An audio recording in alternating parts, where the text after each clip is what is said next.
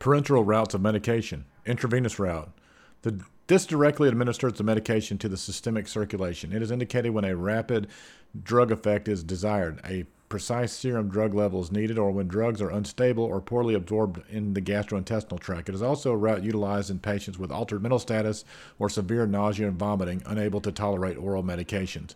Advantage: rapid onset of action, predictable way out of action, and almost complete bioavailability.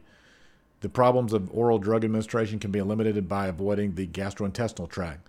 The best way of administration in very ill, comatose patients who cannot tolerate anything orally. Disadvantage: causes pain, chance of infection. The delivery of protein products that require sustained levels can be difficult. Types of intramuscular route. This can be utilized when oral drug absorption occurs in an erratic or incomplete pattern. The drug has high first-pass metabolism, or when the patient is not compliant.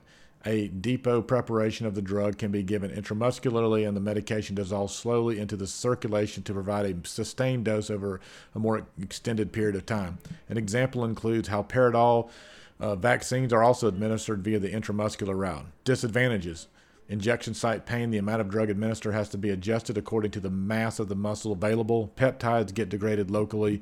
Complications: hematoma, abscess, peripheral nerve damage, puncture of a blood vessel leading to inadvertent intravascular administration.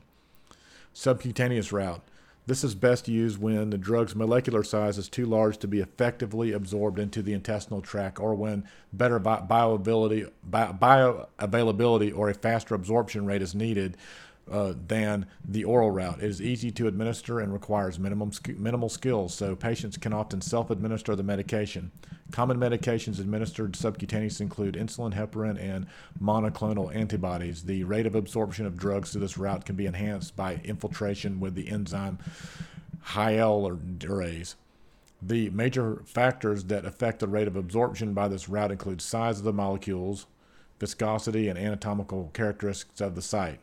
Disadvantages: the rate of absorption is difficult to control. Local complications, irritation, and pain. Injection sites must be changed frequently to prevent buildup of unabsorbed medication, which could lead to tissue injury.